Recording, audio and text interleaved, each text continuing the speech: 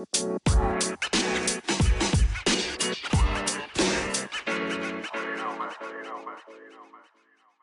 right, y'all. So I'm back with another episode. I know I took a long break, but here I am. The start of the year, I kind of told y'all I was gonna be like some more spacing this out, but I didn't intend for it to be a 2-month period in between each episode.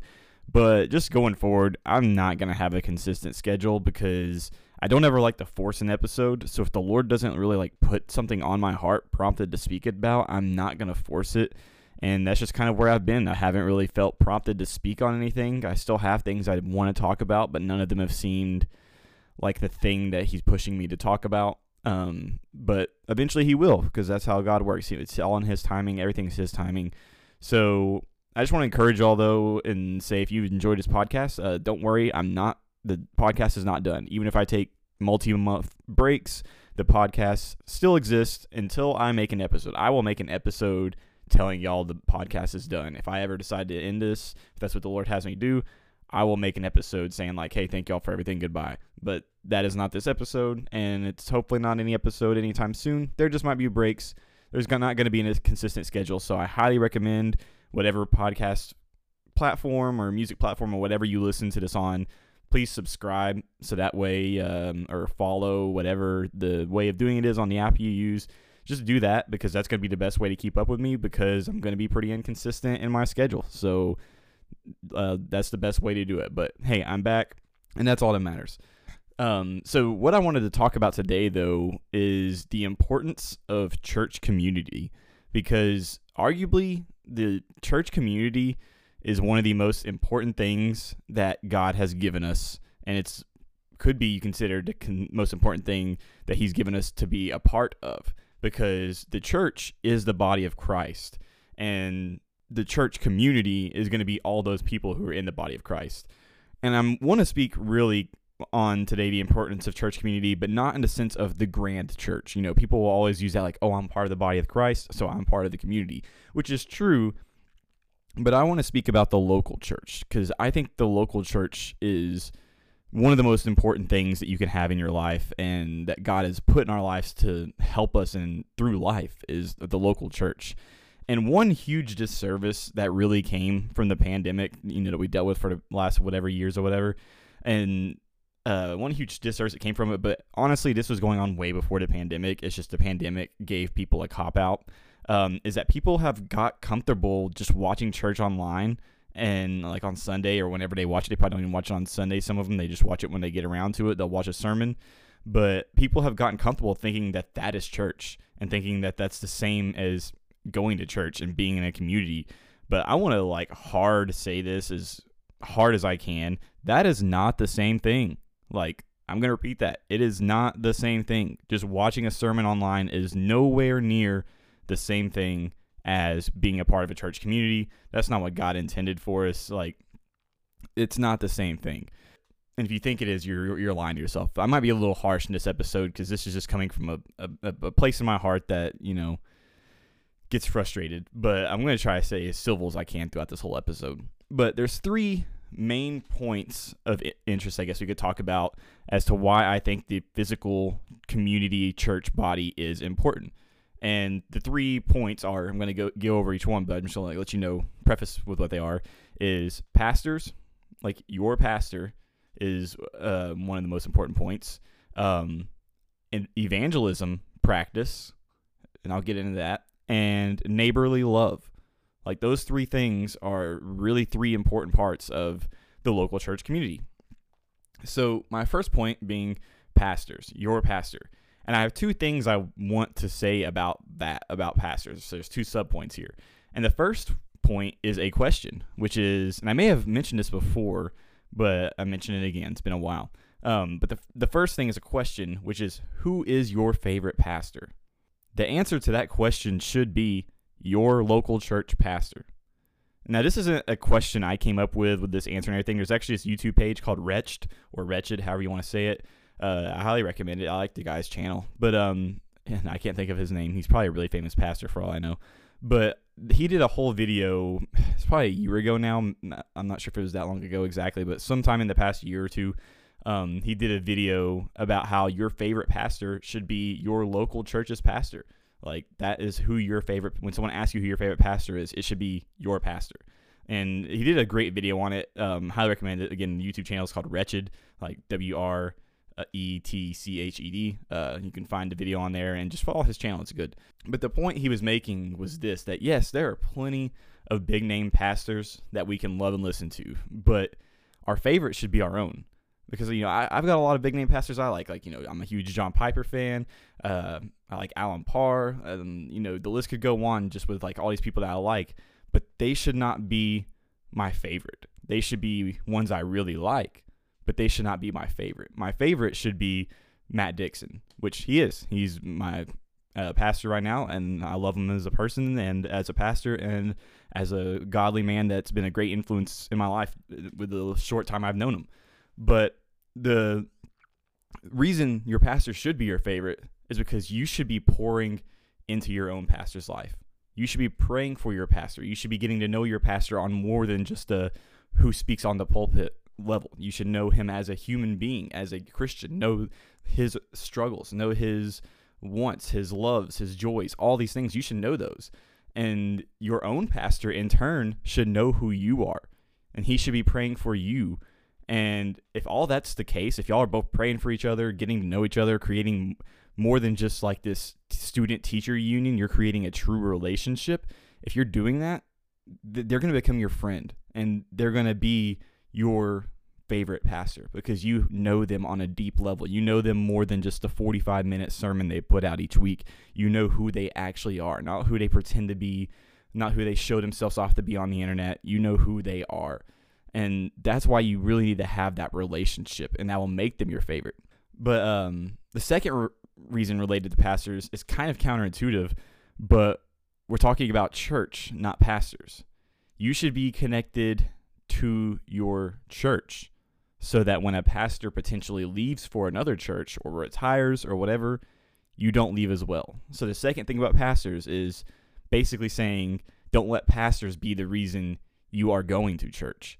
The church should be the reason you are going to church, because a pastor may not be there forever. They may, but depending on if the pastor's older than you, they may die. Like, let's just be real. They may die before you die, and you would need to stay at that church. Because, example, 2 years ago is when my church's old pastor retired, and he had been our pastor for 27 years. So at the time I was, 28. So literally even before I started going to the church, but I was only a year old when he started pastoring that church, or my church.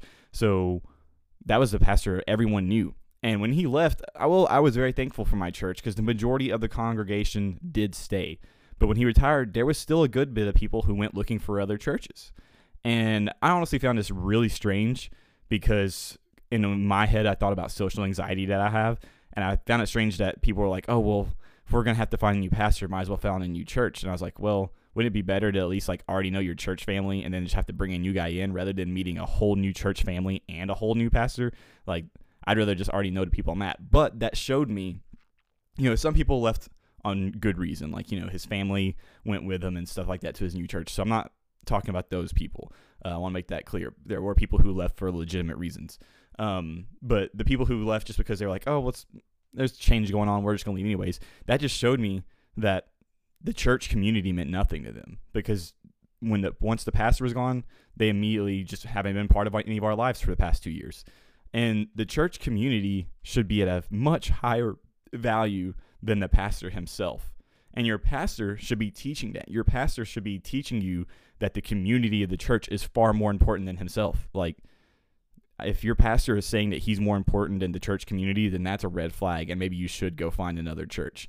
But the church community and the body that you are surrounded with of the believers and just the body of Christ, that is what's important. So my second point overall, this is, again, another thing I'm kind of stealing. I kind of stole the thing from Wretched, and this is one I'm stealing again. And this one was actually in, if you don't listen to Ask Pastor John podcast, highly recommend it. I'm a huge John Piper fan. It's kind of funny. I would say he's my favorite big name pastor, but he's a hardcore Calvinist, which I am not. So it's kind of funny that I love him so much, considering on that one thing we disagree strongly. I know I've never really gotten into my Calvinist versus non-Calvinist beliefs, but that's not for this episode. Those of you in real life, you can ask me about it. It's too controversial for me to want to really get into it. But anyways, my second point is something he said in this recent episode where someone asked if they would go to hell if they never evangelized. And he made a point I never even thought about, which he brought up that the Greek word evangelism, which is, I can't remember how the word's actually said in Greek, but the word that comes from just means to share the good news.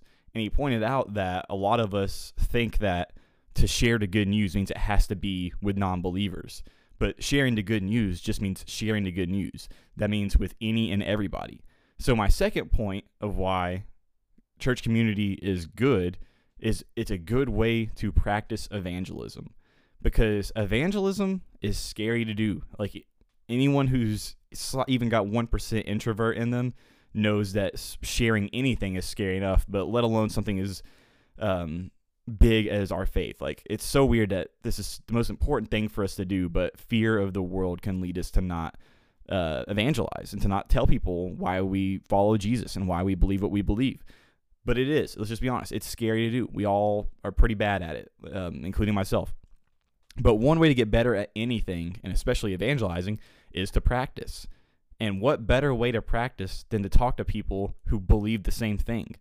So you can use your church community as a way to practice evangelism. You can be sharing what Jesus has done for you with people who already know how good Jesus is.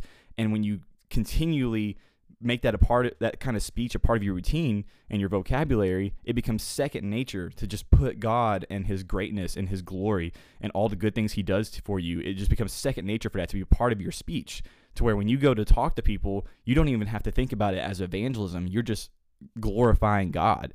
And you can just sit there and talk to people, non-believers and believers alike, just like, hey, I'm so glad God did this for me, and I'm so glad I trusted the Lord and have allowed him to just be a part of my life in this way. And what better way to practice it than just with people who are already on the same page as you? Like, that's such a good thing that I had never even thought about until I heard that episode. So shout out to John Piper on that episode. But yeah, just use your church body as a way to practice evangelism.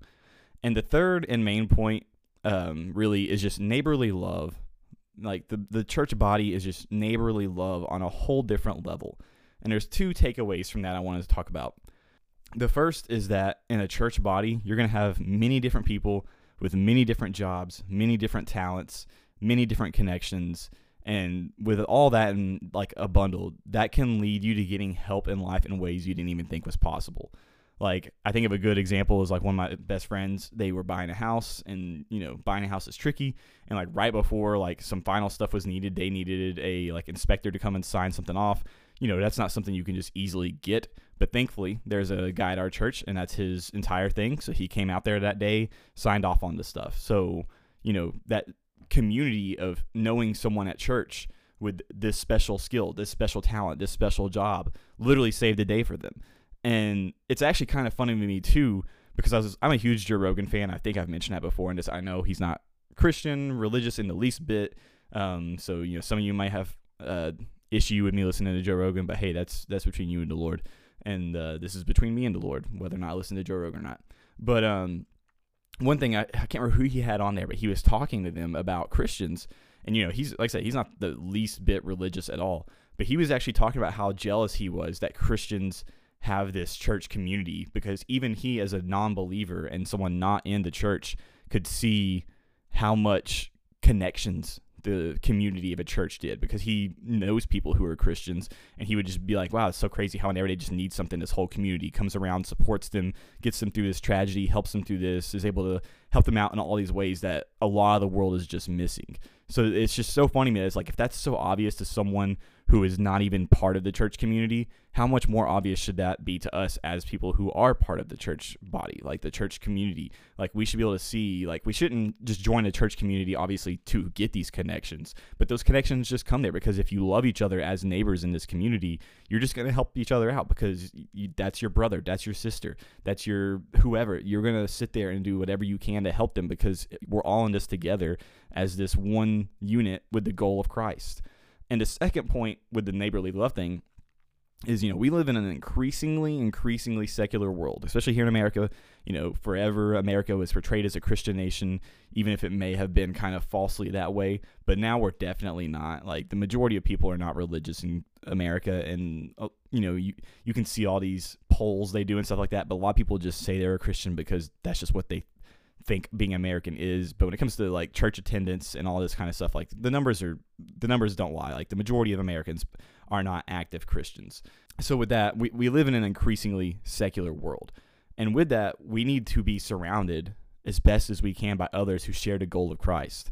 And I don't just mean your immediate family. Like, if you're someone who's watching a sermon at home every week and you're like, well, I've got my family here and we're all good Christian people and we hang out. It's like, okay, that's cool, but that's a lie.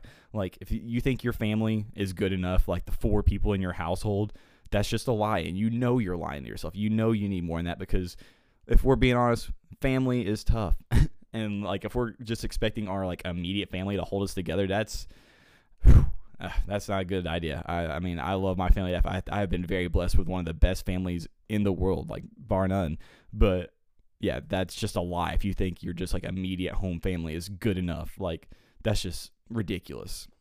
But even still, even if they were this like perfect family who are the best Christians uplift you, compared to how many people you see in your daily week, that's such a small number of people. And probably a majority of the people you see throughout a week, unless you just work in a church-based thing, probably the majority of the people you see are not Christian. And then I also just want to say, like, what if you are someone who's saying like your church or your family is like your church community? Is like, what do y'all do when that counts as church community? Is it just listening to the sermon? Because if that's all your church community is with your like immediate family on that one day a week y'all watch it, that's not church community. That's just watching a sermon together. But I think about just like how many people we interact with in our daily weeks that are not Christian, and how we need to have a balance where we have the church community and Christians around us to keep us in check, keep us in line, keep us pointed towards God in all things. Because I think about this own example in my own life. Just a few weeks ago, I went to California for a work trip. We were there for a convention, and with being out there, we were there Monday through Sunday. So because of that, I had to miss a week of church. But then also the people I was out of town with, love them to death. They're people I work with, but none of them are believers. They are all unbelievers and have Lord's working on them. I'm hopeful that one day maybe they'll have their eyes open, but that's in the Lord's hands. So, not only was I in LA, because that's where I was in California, which, let's just be honest, is especially compared to, I live in East Tennessee, which is a very Christian area. So being in LA, it's like, I only saw like 2 churches the entire time I was out there, whereas I have like 7 on my street. So, it's vastly different. I don't want to say there's no Christians in LA, because that would be wrong of me to say, but it's very less Christian. So I was in a very less Christian area with unbelievers, staying with unbelievers all day. Didn't actively meet anyone that I could tell was a Christian the entire time I was out there.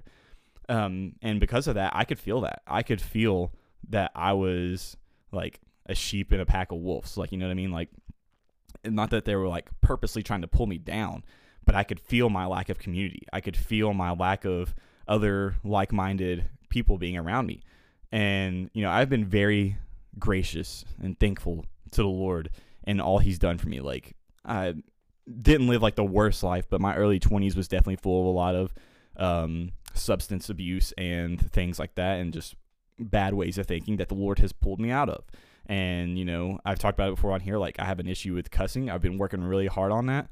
But you know what? When I was out there that week, there was temptation. There was temptations for, I'll just being honest, like a lot of the people I was with were just like, look at the women kind of things. And I was having to work really hard to not do that.